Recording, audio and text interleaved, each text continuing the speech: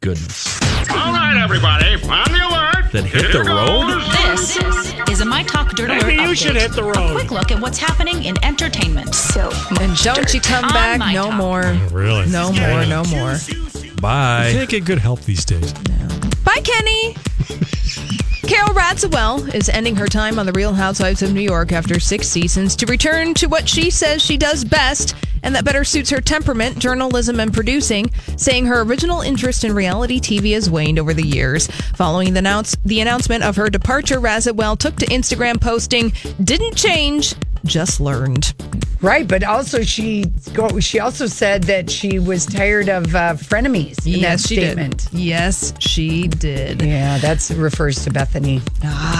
The Deadwood movie is finally happening after years of speculation. Today, HBO confirmed that the film adaptation of the hit 2004 Western series has been officially greenlit, with Ian McShane coming back. The movie will begin production in October. HBO hopes to air it in the spring of 2019. As long as it's closed caption. Oh my gosh, right? Caption. I said subtitles. Yeah, I mean, closed caption. And subtitled something so you can understand what is going Did on. anyone ever understand? I mean, besides the swear words? Maybe Kenny? No, I from the very get-go, I had the closed captioning on. And I told my kid, you got to watch this, turn the closed captioning on, and get out a notebook because you're going to learn some of the best words. swearing ever. Seriously. It's a really good show. Yeah. But a lot of cursing. Oh my goodness, not for the faint of heart. Those fellas from Yankton, boy, they got a bad rap from Al Swearingen.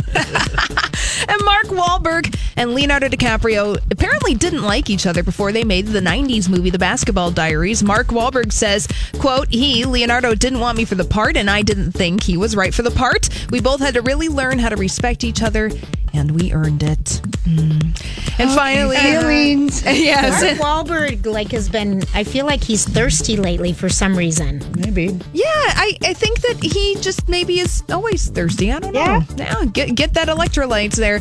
Brigitte Nielsen, who gave birth to her 5th child in June at the age of 54, says she beat the odds. Nielsen's talking to People magazine. She says she had her eggs frozen around the age of 40 because of the methods used. Doctors only gave her around a 3 to 4% chance of having a child using her own eggs, but that happened and her little baby girl was born back in June. They kept it very secret. Of course, we didn't know until 2 weeks before the baby was born, but everyone's doing all right. Boy, that freezing the eggs is the good idea, isn't it? Oh my gosh, yes. Yeah. It sure is. All right, well, that's all the dirt this hour. For more everything entertainment, check out our website, mytalk1071.com. To do this every week.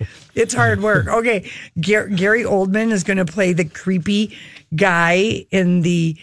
Remember our book, A.J. Finn, The Woman in the Window? Yes. The exploding offer. So he'll be the dad of the son on the other side of the street. Yeah. Yep. And Amy Adams is the woman in the window. This movie, this is clipping along.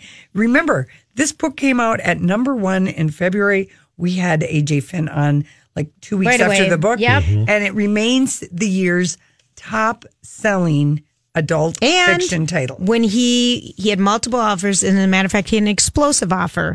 Exploding offer from 20th Century Fox for $1 million. Yeah, for Woman in the Window. To sell the rights for somebody to make a movie. Yeah. And he was such an interesting man. Oh, yeah. A.J. Finn? Yeah, because remember he studied in Cambridge or Oxford and was an attorney first. And so he had just, before he wrote this book. And he was. And Tracy Letts is doing